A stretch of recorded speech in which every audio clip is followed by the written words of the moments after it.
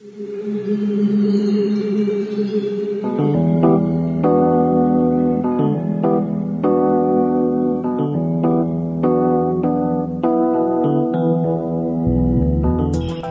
is the Mizzou Sports Podcast, presented by the Columbia Daily Tribune. Hello and welcome to this week's episode of the Mizzou Sports Podcast. My name is Eric Blum, breaking down Mizzou sports with you every week here on the show. Joining me, as always, is the Tribune's sports editor, Chris Kwiecinski. How are you, Chris? I am good today. Today of all days, you're good. Today of all days, good. It was a little dicey earlier in the week, but you know. Yeah. I agree there. It has been 2 weeks since we've come to you on the Mizzou Sports Podcast. A lot has happened since then. We'll start with the football talk. Missouri did lose to Arkansas. It got doubled up 34-17 in Fayetteville on Black Friday. They got selected to the Armed Forces Bowl, where TCU plays in Fort Worth, which is actually doubling up against bragging rights, and we can talk a little bit about that. But where do you want to start in the football realm of things, Chris? I just want to talk a little more to start about how ironic it is, the bowl matchup that is. Not just because it doubles up on bragging rights, but because we talk about all year about how bad Mizzou's run defense was and how much better it got. And now you have this magnum opus at the end of the season against Army. Triple option. Can you stop the rushing attack? Because that's all they do. They don't throw the ball. No, they don't. It's weird. Like this is such a weirdly statistic team. Like Army is, first off, they're second in the FBS in rushing yards per game, over 300 yards, only second to Air Force, who is in the also playing in the DFW around that same time against Louisville in their bowl game. And we did bowl projections every week at the Tribune. And correct me if I'm wrong, because I think you edited my articles, Chris. Not once did Fort Worth, the Armed Forces Bowl, or Army come up once. They did not. And so it's weird how quickly it all came together. It seemed more by process of elimination than Missouri just choosing it. Okay, Liberty Bowl is out. Okay, Nashville's out. Okay, Charlotte's out. Okay, Frisco's out. Just by little. And we were like, did the SEC really put Missouri head-to-head with bragging rights? Did they really not give that much of a crap about this school to the point where one of the marquee games of the year, and it's like, send them anywhere? It's funny because when you think about it just from a logistical sense of where does Mizzou fall in the final standings, because they didn't even, correct me if I'm wrong, but they didn't even meet the criteria to get in an SEC sanctioned bowl. They're an at-large bid. They're one of those outside looking in kind of teams to the point where the Armed Forces Bowl is just Army's an independent. Yeah, Service Academy against an at-large team. I think it's actually supposed to be like a Mountain West team that couldn't fill their quota for this spot. But Chris is kind of half right. So how it works is, the College Bowl Playoff took 2 teams in Alabama and Georgia. Then they have another contract they have to fill. One more SEC team has to be in those next 4. Ole Miss went there. Then the Citrus Bowl gets to pick. I think Kentucky got picked 4th. Then it's the group of 6, where I mentioned some of them, and they get to kind of pick and choose, no particular order to them. Like, for example, LSU should have been behind Missouri in terms of the pecking order, in terms of win-loss differential and all that. But LSU got very quickly selected to the Texas Bowl to play Kansas State. And so once it was left with 3 bowl-eligible teams for the SEC in Auburn, Florida, and Missouri was, and for most of the cases, Missouri is just a geographical outlier. And so if Missouri was hoping for the Liberty Bowl because it's the closest to their school, and that would kind of be the, I guess, for lack of a better word, the ace in the cap to have Tyler Beatty play in the bowl game. You get to play in your hometown, your final game at Missouri. Mm-hmm. And all signs are he still is going to play in the bowl game. But to have, that, and Missouri's closest bowl is 5.5 hours away, yet you have Mississippi State, which did have a better season than Missouri, 2.5 hours away, 2 hours away from Memphis. And so they went in that direction. So Missouri, when it came down to the final 3, there's the Gasparilla Bowl, which had been predicted a little bit from Missouri, but Florida's still right there. That's so close. The Birmingham Bowl, Auburn's right there. Missouri just almost had no shot. Missouri is one of the schools, and I guess this has been proven, when the SEC is that deep, Missouri just has to be climbing the ranks substantially. So if you're kind of leaving any gray room there for Missouri, they're 13 out of 13.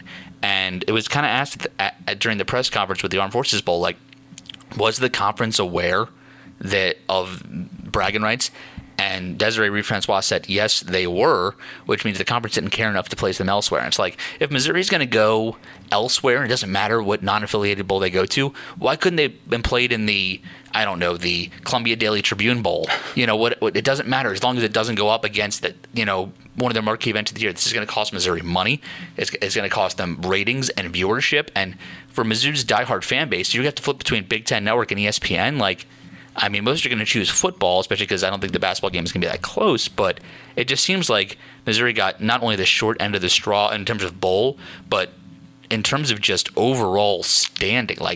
It's a little bit of a black mark on Missouri. I'm not sure how avoidable it was, but I think the reason no one predicted it is because we thought the conference would have a little bit more withstanding to literally have Missouri do anything. Like if Missouri was playing at 4 p.m., like there are bowls there on the 22nd, back to back, that's fine. But literally the exact same time, it's a lose-lose. Really is. It's kind of wild too when I think of it. Kind of going back to what I was saying about the standing sense of everything was, if you kind of mentioned they're 13 out of 13 in this case.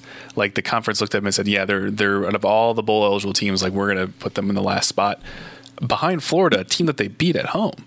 Now they beat Florida, so like you'd assume they would have the head-to-head advantage there, but even the conference said no, which is, to me, it's kind of wild. It's a little bit of geography, a little bit of the conference saying no. Yeah, I know, but still, it's just kind of wild to me. Yeah, and so the Missouri is facing Army, and I looked at their stats, and they have a couple starting running backs, but I think they have 11 players who have over 100 rush yards this year. Just crazy stats like that, and it's weird because Jeff Monken, who is...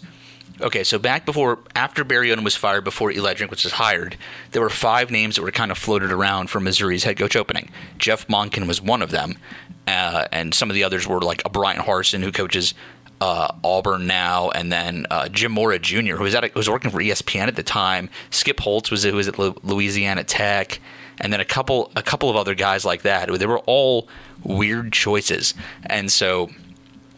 he's definitely familiar with Missouri, I would say, even though Missouri hasn't played Army since 7 months before Eli Drinkwitz was born, and I put that in the story. I thought that was kind of cool. But this seems just like it'll be by itself without going against the whole bragging rights thing. This is a good, interesting game for Missouri because you get to play a unique opponent, and that from that perspective, like there were some predictions, of Missouri playing North Texas or App State that were just not going to happen. In terms of a fresh matchup that Missouri likes, I kind of like this one because you get to truly see strength on strength here. How much is Missouri's rush, defense really improved here, going against a team that, if you stop their rush attack, they have nothing. You have teams like Liberty that haven't been able to stop it. You have teams like Wake Forest that gave up 56 but had to score 70 and did so to beat them. Mm-hmm. And so this is going to be an interesting challenge for Missouri. Do you have any first kind of reads on this game, how this one ends up? Do you think Army's going to pull it out? I mean, Army still has another regular season game left to go. They face Navy at MetLife on Saturday. Do you have any kind of prediction as to how this one's going to go? It's just hard to it's really just hard to think. I'm not going to lie, not to have a cop out before the game, and I know we'll probably talk a little bit about it more, even in probably another podcast as we get closer to the game. But right now, when you look at it, this is one of those tests where you look at a really well-coached team in Army, and there's a reason why Monken's name keeps getting thrown around, because this team is so well coached. Is because he's taken a service academy to 7-8+ wins per season. I think, last year he was 9-3. I mean, 2 years before that he was 11-2. I mean, the fact of the matter is this is a good coach that knows how to win games with what he's got. And I know his name's been floated around beforehand. He said, I believe a couple times when he's asked about it, would you take the triple option elsewhere? And he's like, no, I would bring my own offense. But obviously that's just how the service academies go. But this is a guy that gets the buy-in from his players, and that's something that you would expect to see in probably year 3 or 4 of Drinkwitz, as he kind of gets his own players and they kind of recruit his own players. And this is an established coach against someone who's trying to establish a program. And it's really interesting to pit those two together now, especially like we were talking about, where you pit a really good running team against a team that has struggled to stop the run. And this is the apex of everything, of how far has Al Davis come as a head coach or a defensive line coach who got the interim tag ripped off, and now he's the defensive line coach. And how much better has the defense got across the season, because we know they've been improved. So you could see that against Florida. You could see that a little bit against South Carolina too. To me, it's just interesting. There's so many storylines that you can approach this game from. Ultimately, I think it's how much has the defense improved, because there's so much you have to take into account when you defend a triple option. Mm-hmm. Oh, yeah. And the weird part is, like, so I've talked about it a few times, and I used to cover Texas high school football, and the triple option is seen as kind of like an old school theory of how to run football. But, like, I guess in West Texas they use it more often, and so I got to see a team go 15-1 running the triple option, and absolutely did it perfection down in West Texas. And their one loss was the state title game. Literally went the entire season. No one touched them. Like, they had some pretty good running backs who went to smaller colleges in Texas, but in terms of that level of Texas, just the execution with it. Their quarterback did go to Davidson, an FCS kid, and just how he was able to run that offense. And I think one of their offensive linemen went somewhere in the FCS as well. But just how the options of, okay, the triple option really comes down to, and for football junkie talk, triple option really comes down to, you have three options. That's why it's called that. Number one is the quarterback, hands onto the ball. Number two is a kind of a dive or an unusual handoff. It's option number three, which makes it so tough to defend, because you can have a pitch after a fake, or you can, have an end around, or you can, that's where the creativity comes into play. Most offenses have a basic system where you have a double option, to use that word. Yeah. Now it's that whole, that complex of cut blocks and, offensive linemen having way more movement to it than you're used to seeing in a spread offense. And especially because that's kind of where Drinkwitz is based out of, the spread. That's what you haven't seen a lot of that at Missouri. And unless you watch an Army, or you watch a Navy, or an Air Force, or maybe I think Georgia State might do it too, you don't get to see that often. This is not an offense that translates to the NFL ever, because the NFL, you have to run, have a spread offense, but also have a dominant run. You just don't do it that often. The coaches that have been lauded, like a Monty Kiffin, or is it Bud Clark, who did, no, that was defense. Who's the coach of the 49ers with the West Coast offense? Oh, Bill Walsh. Bill Walsh, thank you. I could not remember Bill Walsh's name. Bud Clark, I knew it was started with a B. But those are the names you hear, like Steve Spurrier, did it in college and tried to bring it to the NFL and did not work with my Washington Redskins. But those are the names you hear when you do something different in the NFL, and so far and few between. And college is not the case. Yeah, and most recently, Paul Johnson at Georgia Tech really tried to do it, and the reason I know, my high school ran the triple option, and I covered two. Go Carmel Catholic, yeah.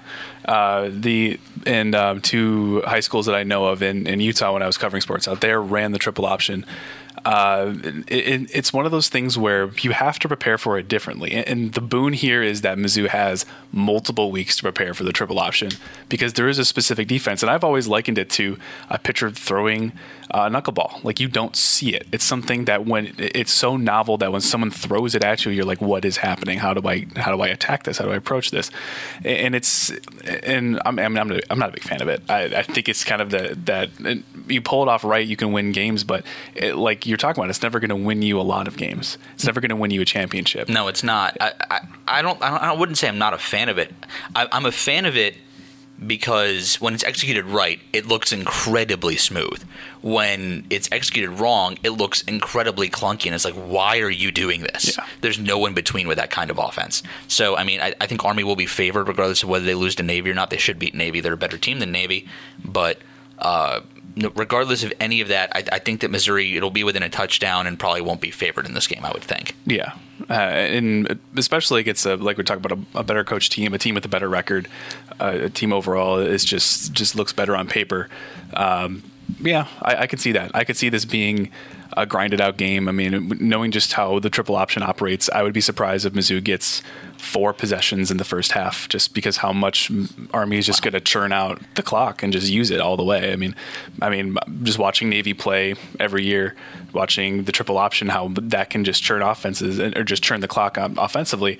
You're not going to get that many possessions. You have to make the most of it, and that's where Connor Bazelak comes into play here. Is he going to be the quarterback? Is he going to trust him with the inconsistencies that he's had the back end of the season, or are you going to put the ball in the hands of someone like a Brady Cook, who can run the ball, who has multifacets to his offense? Yeah, we'll see. And Drinkwitz has said that it's an open competition going in.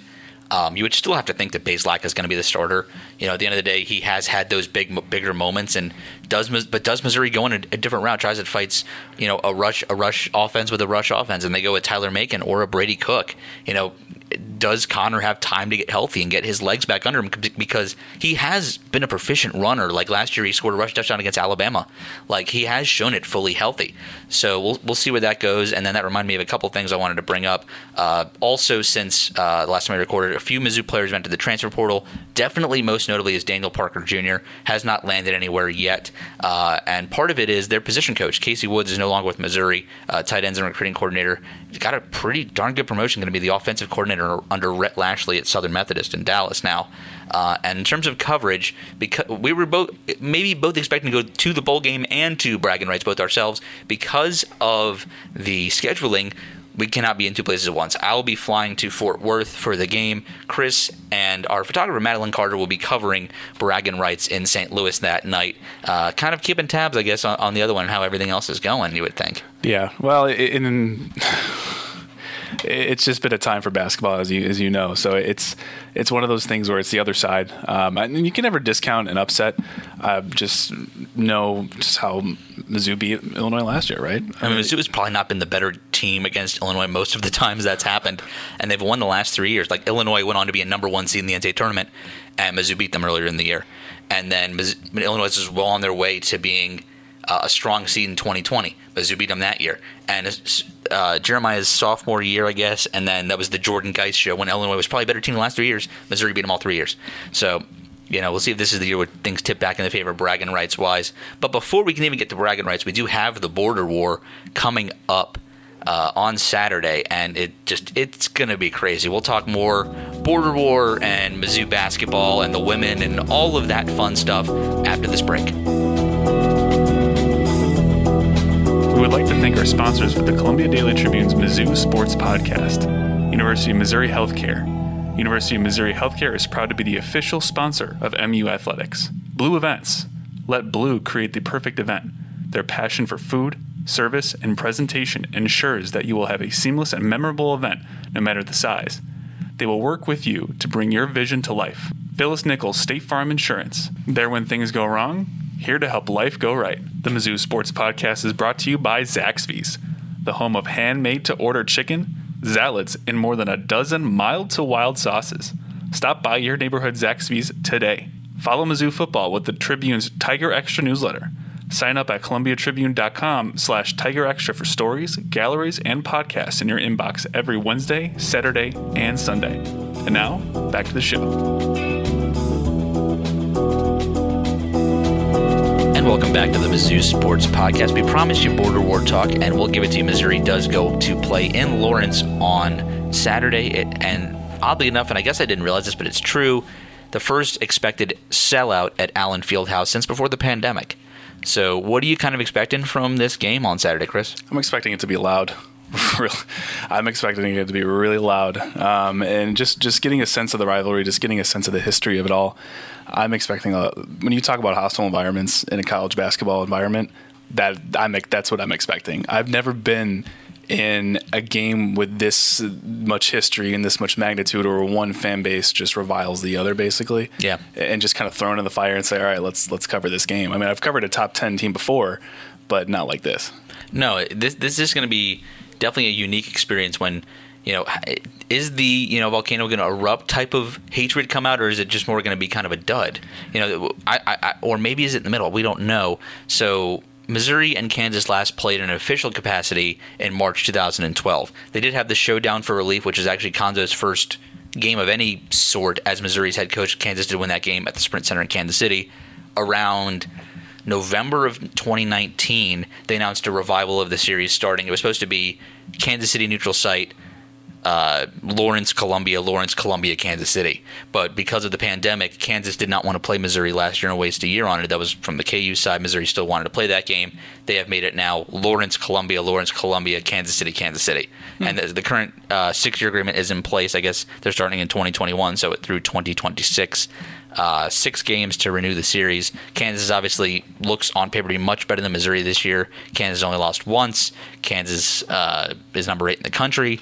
Missouri is 5-4, beating Eastern Illinois, one of the worst offenses in Division I, and home to, I think, like 44 points on Tuesday night. I am expecting I'm going to bring Aspirin with me to Press Row just in case. You got to focus and write these stories. You got to make it happen. It's going to be interesting, I think, because, and Bill Self kind of said this during his press conference earlier today, was the hatred exists more between the fan bases than you would say the players or the either coaching staff. And I don't know how long Kansas assistants have been there. I haven't looked it up, but among the rosters and head coaches, the only one who's been in a border war game before is Bill Self. Yeah.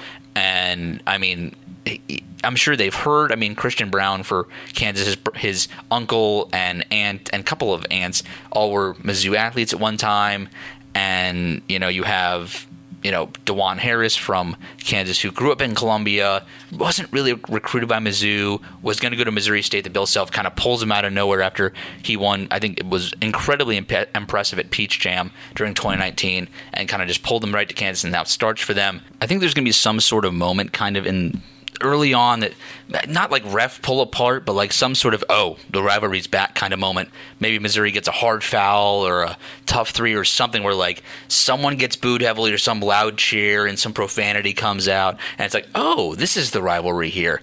And I mean, I'll ask Konzo. We get Konzo tomorrow at the press conference for his press conference. I'll ask him like, what kind of education have you given your players on this game? Or have you educated yourself to educate your players on how important this game is to this community? Yeah, and you can see it too. I mean, you just search anywhere on Twitter, anywhere in social media where people are already throwing out profanities. I mean, people are already throwing around swears. And people swear on social media, really? Can you believe it? I can't. Yeah, no. But I mean, it's as heartbreaking as it is. I mean, the banner's already started. I mean, everyone has started talking about it, and I mean, you just think about how incredible of an opportunity it is for Mizzou to really flip the script of their season. I mean, you want to go in there and beat Kansas. I mean, Kansas had a kind of a disappointing loss to Dayton earlier this year too. Mm-hmm.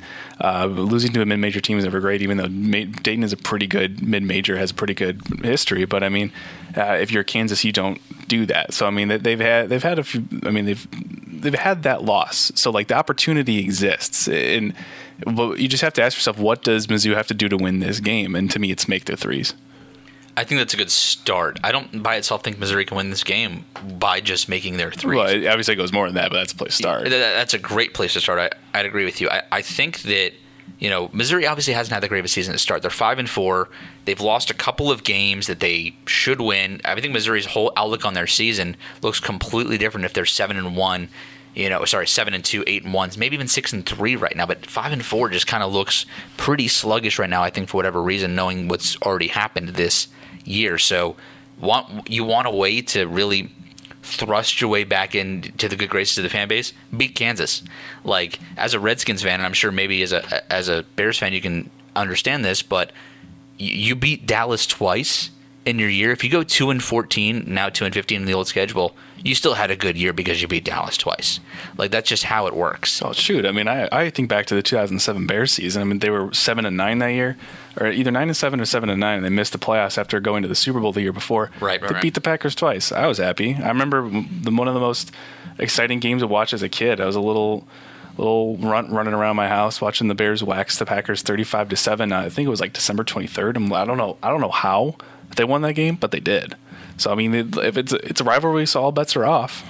Yeah, no, that's the kind of thing that just happens here. And as much as you want to have, say Illinois State every year, this is the rivalry for Missouri. As much as you want to say it's anybody else, and maybe Chris can back me up on this, maybe he won't. But before I took this job, there were very few things I dead set knew about Mizzou athletics. I knew about Chase Daniel. I knew about Max Scherzer. I knew about Michael Sam. I knew about Norfolk State. I knew that, and then I knew about the border war. Like, I'd venture to say that this is maybe, if it's not number one, it's the number 2 rivalry in all of college basketball. Duke Carolina is the one I could think of off the top of my head that would beat this. Well, this is the kind of game that they would always show on rivalry week. Like, right. At the back end of the season, I can think back to when I was in high school as a senior in 2012. I mean, obviously the last year of of the Border War as a conference game. I mean, I remember thinking back to that week where it was Duke, UNC, Mizzou, Kansas. I mean, we're talking Michigan State. Like, they just pit these teams against each other for rivalry week, and they pit it, and they just market it that way. And this was part of that. This was a segment of that weekend. And it's back now, and people want to talk about, oh, maybe it's not the same because they're not in conference, but like, no, they're picking up right where they left off. At least the fans are. We'll see if they do on the court, which is I'm really interested in seeing if, like, is there any love lost? Like where are the players going to do? But I mean, that's what I'm interested in. Yeah, and there's some segment of both fan bases like, oh, Missouri doesn't need Kansas, or Kansas doesn't need Missouri, and at the same part, like, oh, they absolutely need each other here. They absolutely do. As much as you want to say, oh, Kansas basketball, they rub off on Missouri. What has Kansas football been? A punching bag. So was Missouri kind of during the Kim Anderson years of basketball? And so every argument that I ever hear of, like, okay, KU basketball shouldn't schedule Missouri because they're going down to level. Well, yeah, KU does have a much richer history, but you can't say Missouri is a huge step down when you have had a coach like Norm Stewart. What coach in the history of Kansas football has meant more to that program and done more for Lawrence as much as Norm Stewart has done here? Missouri has made, I think, 3, if not 2 trips to an Elite Eight. Like, I mean, Kansas, has had years like that. I mean, the Arrowhead at Armageddon, that's why it was a crazy game. They're number 2 in the country. They've had good teams, but especially recently, and football is a much bigger deal in terms of revenue and in terms of visibility than basketball is. In terms of TV ratings, it probably is around the same because of the rivalry. But you could flip that script and say Missouri football is that much more of a leg up on Kansas football. And so I don't think I've covered a Missouri-Kansas game live ever. I've definitely covered like Mizzou, Kansas softball and baseball when they played on ESPN Plus. I'm not sure I've actually ever been to a Missouri, Kansas game of any facet ever live. I mean, you talk about it to the point where going back to what you said about visibility and just revenue. And in my perspective, there are very few programs out there that can claim basketball as something that does for them what football would do. Obviously, it's not the same scale as an Alabama, or same scale as even a Georgia or Notre Dame, Michigan, Ohio State. But I mean, if you're Kansas basketball is your football. Like this is their sport. Like this is the thing that they hang their hat on. This is their history. So much of it goes back into basketball, and you can look at the national championships that they've won, and a lot of the players that have come through that program to be really good players. I mean, you talk about all-time great Pierce, Kirk Heinrich, Danny Manning. That shout out to my favorite Chicago Bull, Kirk Heinrich. But I mean, but still, but you talk about a lot of great players that come through, and they're known for being the basketball powerhouse. And when you mentioned Mizzou, obviously it's not to the same part, just because they haven't had the same history, they haven't won the same amount of championships. And you go back and you look at the history of Border War, there's a lot of blue. I mean, go back on Wikipedia and see the serious history. There's a lot of blue and not much yellow and not much gold.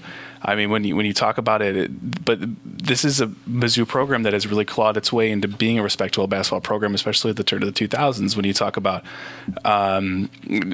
just the level of how they've been consistently getting top seeds in NCAA tournaments, and then obviously now it's a little different. Now the program is in a little bit of a space where you want to see it grow, but Gonzo is a respectable coach, a very respected coach. Except for Bill Self can't say his name correctly. But maybe a little bit of gamesmanship you don't know. But still, he's a class guy. He's a guy I completely respect. I can't learn his first name. Okay, fine. But still, you're talking about a program that's trying to find its own footing and its own history with Mizzou. And right. But right now, when you put the two really good basketball programs against each other, I mean, when you think about where this program could go, especially with the recruits that Gonzo has coming in next year, the Aiden Shaws of the world, like the 4 stars, maybe he gets another one tomorrow. We'll talk about that. Probably not, but we'll talk about that. We'll talk about that a little bit. But still, you're talking about these two programs coming and playing each other. That's what makes college basketball. Yeah. And that's what Chris referring to is Mark Mitchell's announcing his final decision between 2 blue bloods, Duke, UCLA, and Missouri's his final 3. It was the final 4. He did ditch Kansas out of there. So there is a possibility. It's just heavily linked with that. He's a small forward from Kansas. He's been linked with the 2 blue bloods a little bit more than he has been Missouri, but And I will say this, if I'm wrong, and he does go to Missouri as opposed to one of the two blue bloods, I think I'm actually going to lean UCLA over Duke. That's what I would say. I'm not a 24/7 crystal ball guy, and this could be wrong, and I'll be on Old Takes Exposed. I'd be happy to, admit I'm wrong whenever I am, and I probably have been in the past, no doubt about it. But I would venture to say that Mark Mitchell means as much to basketball would as Luther Burden meant in a football sense. Yeah. Except for, we kind of had a feeling Luther Burden was going to Missouri before that happened. I don't have that feeling here. Aiden Shaw is a huge get. He's a Sam Horn level get for Missouri basketball, but he's not like a Michael Porter Jr. level get would be. And speaking of blue bloods, like you mentioned, there's a lot of blue in that. And there's so many schools that have their basketball be football. Name one that doesn't wear the color blue that has a football team.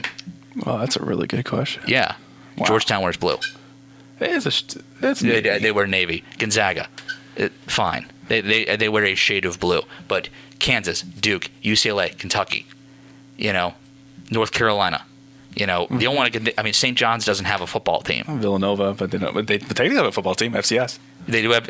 So does Georgetown. Yeah. So yeah, serious question. Syracuse maybe is the only one that comes to mind. Maybe. Yeah. But you probably have to go to one of those Big East schools. Seton Hall does not have a football team, but they wear blue as well, actually. So that's the thing is. That's what those schools they're known as blue bloods for a reason. So Missouri getting a yearly game against a blue blood is a good thing, even if they're going to take their lumps maybe this year. Yeah. And with how Missouri's looked, in these games, if Missouri's going to win, you've heard the names: a Marcus Denman, a Corey Tate, a Steve Stepanovich, a John Sunvold, who have really taken over these games in the past. Kansas has players of that quality. Ochai Abachi, we've mentioned DeJuan Harris, a Christian Brown. Missouri does have Kobe Brown, no relation, but, I just don't think they have that guy that if Missouri gets close at the end, who has the ball in their hands? We don't know if Boogie Coleman's even going to play. So I just don't see that guy right now, and that makes me think even if Missouri gets it close, this is a close Kansas win. So I'd be happy to admit I'm wrong, and I'd be happy to see Missouri win this game from a journalist perspective, and it's tough to admit, but I'd be happy to see it even from a journalist perspective because that would mean a sign of a healthy program that I'm covering as opposed to, and I'll write about it the same way, but that would mean that if Missouri gets waxed, I'll write about it the same way, but that would mean the rivalry's back and Missouri got waxed, and it's that's not what I'm sure Konzo Martin or Jim Strick was the AD and negotiated this with. It was Jeff Long at the time for Kansas who negotiated this deal. I'm sure that's not what they had in mind to appear on ESPN. Missouri's, as of right now, only national television broadcast of a game this year on a major network that everyone gets with basic cable. And you get waxed by Kansas. Yeah. But then again, then that opens up the question for me of what do you take this season for Mizzou basketball? Is it like that transition year of, you're not going to be consistent contenders all the time. I think there's a time last year where even Duke struggled to a point where they were out of the top 25. And so when you think about it, it's hard to be consistently successful, especially in basketball where there's so much turnover. You have so many one and dones, and you have so many players that are going to come in and out of a program. And then again, it's not like football where you have 50, 60, 70 plus players that you can look onto. You only have between the 15 to 16 players. You have 13 scholarship spots, and then you have a few for walk-ons. Yeah. So when you think about it to that point where it's what you have is what you have. You can't hope on someone just going to pop up out of nowhere, even though maybe you could find a Vince Papelli walk on in Columbia somewhere, but maybe, but still as unlikely as it is. That you just have to take Mizzou's season for what it is, and it's just a transition year to the point where the Aiden Shaws come in and you have talented players that can find their own way. And you mentioned some of those, fan outrage things, and I think that's a big part of it coming back is you can make it connect to this generation. How many of this generation know that the old Norm Stewart wives' tale of he made the team stay on the Missouri side, never spent a cent in the state of Kansas, and just things like that. And that's what makes the rivalry connect to the current generation when Missouri hasn't played a meaningful game against them in almost a decade. And so I think that's as much important as this game, because if you play Kansas every year again, there's going to be renewed interest in the program, and I think that's a good thing for Missouri that this game is happening. And so from the sound of it, we both think Kansas is going to win this game, and probably by a double digits, to say the least. I do think, though, that this could be the wake-up call for Missouri. There's a little bit of the story of Rocky kind of involved in it. If they can get it figured out and they can go toe-to-toe with Kansas in this environment where there's going to be 20,000 people plus, and Bill Self is kind of listing the VIP list of people that are going to be in there. You mentioned Kirk Heinrich, he's on the list. A Tyshawn Taylor, a Thomas Robinson, a lot of famous alumni. I don't think Danny Manning, because he's coaching at Maryland, is going to be there, but there are names that you've heard like that, and just on and on and on about those guys. Mario Chalmers, I think, is actually on the list, another guy. Cool. And so we'll be seeing all these familiar faces. It'll be cool to be on press row, because they used to seat Kansas on the floor, and they might have changed that since the brawl against Kansas State, which happened right before COVID started. Just because of COVID in general. But it's going to be cool to be in that environment, regardless. Like, for athletes, it's every game is a big game, and Konzo's like, oh, my job is the same no matter what. I think from our perspective, I don't get giddy for games that much anymore. I'm pretty pumped for Saturday. Like, this was a big deal. Coming here was to get to see, hopefully, the resumption of the border war done, and to know that you could have covered Missouri starting when they got to the SEC, and you could have left last month, and you never got to cover this game. Like, we only got to wait 48 hours now. This is great. Yeah, no, especially when you think about the rivalry aspect of this going, and then going into bragging rights right after that. I mean, there's Utah in between. Yeah, there's a little buffer. There's Utah in between, but you have two rivalry games neck and neck right up against each other, and to the point where you learn. Like you mentioned, if you can pull a Rocky, you can go toe to toe, and you can get that confidence building game where it's like, sure, we're not winning, but we went toe to toe. We proved something to not to everybody else, but we proved it to ourselves, and obviously that's important too, especially in basketball. But even then, when you think about Illinois going forward too, where to the point where that's a team that's lost some uninspiring games this year so far too. Yeah. So, yeah. And of course they get Kofi Coburn back, and that's going to be a big question, especially when you match up an all Big Ten and an AP All American player against Mizzou's post presence, which would be tough. But that's just one player. That's one player compared to a lot of the other Illinois players who. Haven't inspired much confidence in myself, especially just as someone who pays attention to general Illinois sports. But that's part of it. That's part of going to one rivalry to the next. So like, okay, we can go toe to toe with Kansas, then we can go toe to toe with Illinois. I agree with you, and we can talk more about bragging rights. My first thought is you got to start Jordan Wilmore in that game. As uninspiring as he's had a couple of performances, there's the strategy of Hack-a-Shack. How about Hack-a-Coburn? I mean, Hack-a-Kofi. Yeah, Hack-a-Kofi. Yeah. Honestly, Jeremiah had trouble defending that guy. Yeah. Seriously, he's that good, and so we'll see what happens with that game. We'll talk more about it, but we'd be remiss if we didn't mention the women on this podcast with how well they've done. They were 8-0. I think they're 8-1 now. Probably should have beat Baylor. Went to Waco, had a chance to win at the end. Lauren Hansen's shot rims out. What have been your impressions of this women's team? I mean, to me, they look like an NCAA tournament team. They don't have that one player. I mean, Asia Blackwell looks phenomenal, but they don't have that. Is it still the Naismith on the female side of things? They just don't have that player who can just soak up all the attention. They are very deep across the board, and to think that they're only losing Haley Troop after this next year, and she's a big contributor, don't get me wrong, but should be two dynamic years, and this honestly says a lot to me about what Robin's coaching potential is. There were some whispers that she got Sophie, and that's it in terms of getting teams deep. This is the team that kind of breaks that cycle. It is, and I honestly, just watching this team, they really didn't play. They didn't play a Power 5 team before they played Baylor. Correct. And so when you look at the schedule and you kind of think like, oh, well, they're beating up on smaller teams. Yeah, they struggled with Murray State. But you go back and you look at Murray State right now, I mean, they're a pretty good team. They're a solid team with a good record. And that's the first game of the season. You never know what you're going to get, especially against a team that returned a lot of players and has a really potent offense. But going from there, they learn. That team learns really quick. This team has learned how to defend a lot of different cycles, has schemes, that is, and how to attack a lot of different defenses. I think we were just watching the last home game that was against Southern Illinois, Edwardsville. Edwardsville pressed the heck out of Mizzou. Full court press from the get-go. So Mizzou needed to learn how to pass really quick. And they did. Asia Blackwell passing phenomenally. Mama DeBelle, who is one of the most unheralded players, I think, in the SEC right now, a really solid player who's really high IQ basketball-wise, was able to get out of that full-court press just almost instantly by the third quarter rolls around. This is a team that learned a lot, and when they came into Baylor, I didn't know what to expect. But that third, fourth quarter where they went on a 10-0 run to take a lead in the fourth quarter, that was a sign to me. It's like, okay, this is a tournament team. This is a team that is, even if they don't win the SEC, obviously that's difficult with the South Carolina that looms every year with Don Staley. This is a team that's going to get in a large bit just because they can play teams tight and they're going to win some games in the SEC this year.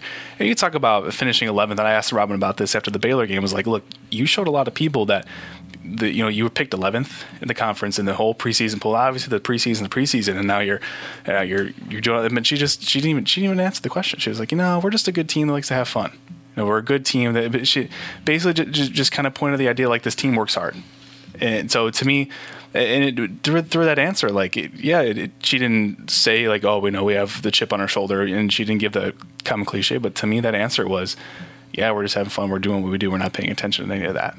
So right now, this is a team that's learned so much since the start. This is a team that's not paying attention to what other people are saying. They're not paying attention to the fact that people are saying, well, Robin's only a good coach when she has Sophie Cunningham on her team. She doesn't care about that because she has Asia Blackwell. Asia Blackwell, to me, is a top player in the SEC just by watching her. Yeah, top 5, yeah. I mean, as a second-team preseason player, she should have been a first team, as she will be by the end of the year. I mean, this is a team that can make the tournament. Absolutely. They were picked there, I think in Charlie Cream's last bracketology before the start of the season. I don't think he's updated it once yet. He had Missouri as the last team, and I think Missouri's squarely on a single-digit line now, 8-9 right now. I think that they got votes in the AP poll after a loss, and that shows how much promise I think this team has. They're the best thing about them and the worst thing about them. I mentioned how they don't have a Sophie, but they are so deep. There's a couple players you didn't mention by name at all who are major contributors to this team. I think I've been most impressed. I mentioned Lauren Hansen's name. I think her game last year to this year has improved tenfold. I think Izzy Higginbottom coming in has looked really good. I mean, they have not had a player like her since Akira Levy, who transferred out after the 2018 season. Just that dynamic guard who can just facilitate off the bench. Just really, really good player. And then you have some players even further down the bench after that, who you can go to in specialty situations, like a Sarah Rose Smith, and that to me says Robin has built this team the right way. They went through it the last 2 years. Mm-hmm. They didn't look good at points, essentially because with the losing Sophie, you had to learn how to have leadership again. It was that senior class with I'm going to forget their names, but Jordan Roundtree, Hannah Schutz, and a couple other players. Amber Smith was a part of that class too. I'm not saying that they couldn't lead. They just led differently than Sophie, and no one was used to it. Yep. And so once you gave Asia and a Haley Frank and more players like that 2 years to kind of find that backbone for the team, and it's completely evident now that they can do it. And so, I mean, they look like a fun team to watch. They look more so they're determined. Like, I don't want to say they don't give a crap what we have to think, but I wouldn't be surprised if none of them ever listen to this. No, but that's what I was saying about Robin, where I was asking, you were picked to finish from the back end of the SEC. Do you feel like you proved something? And she just gave me an answer like, no, we're just a team that likes to work hard and like to have fun. She's not paying attention to any of that stuff, which is different than previous years, I think. Yeah, but especially when you look at. And you mentioned one of my favorite players to watch in Iggy is Izzy Higginbottom. I mean, you talk about having dynamic guard play off the bench. She scored 57 points in a game in high school, and I thought, okay, well, how is that going to translate over to the college game? But when I watch her now, I don't see that dynamic score. I don't see that being something that comes out on the forefront as a player. I see her as this scrappy guard that is learning the pace of the game, and with every game she's getting better. Those games against Edwardsville and Murray State, where she got to taste the court. She got to taste against SLU. She came out and she scored led the team with 19 points. She's a really good offensive player, but she's learning how to play defense at a high level now. Robin has said that multiple times. She's during press conferences looked at her like her defense is what stands out to me. Her defense was not something she was good at when she came here, but it is now. And against Baylor, there was a scramble play where in the fourth quarter with the game on the line and a tight game, she's diving for balls. She's wrestling balls away from Baylor players. I mean, we're talking Baylor players. That's Kim Mulkey's team that right there. I mean, she's not LSU, but I know you know that. I know she's at LSU, but I mean, that was Kim Mulkey's team that she recruited and coached and raised. And if there's anyone that in this planet that I do not want to meet in a dark alley, it's Kim Mulkey. So the fact of the matter is, that team right there, she's going toe to toe with some really tough players. She's gonna be a really good player for Mizzou. Who would you want to meet in a dark alley, Chris? You? We'll shake hands. Okay, cool. Anything else you want to talk about besides dark alleys? Wow, that's a. Let's see. We'll have full coverage from Border War. We absolutely will. Yeah. We mentioned Madeline Carter, who's in studio with us today. Say hi. Okay, that works. We'll keep it. Been a great member of our studio audience here. But the three of us will be there in Lawrence. It's a big time game, and I hope we can picture that as well as possible. Should be taking the photos. We'll be doing the scribing and the words. It'll be fun. Yeah, well, we'll have a lot too. I mean, we're also planning a really solid digital presence too. I mean, follow us on the sports Twitter that we're bringing back to the forefront at CDT Sports, Columbia Daily Tribune Sports. We also have an Instagram that Madeline's also doing a little bit of takeover on from the sidelines and from the baseline with photojournalists that are all lining there, doing their job and doing their thing. But she'll give a different perspective than we'll have there from press row. So we're planning a lot. Stay tuned and just catch up with us because it's going to be a lot, especially from the Mizzou side of things. All right, final prediction for the Kansas score, and we'll get out of here. Give me Kansas 75-65. Really, within 10, I'll go Kansas 79, Missouri 61. Okay, I think there's a late run near at the end of everything. All right, for Chris Kwiecinski, I've been Eric Blum. Thank you for listening to this week's Mizzou Sports Podcast, and we'll see you next time.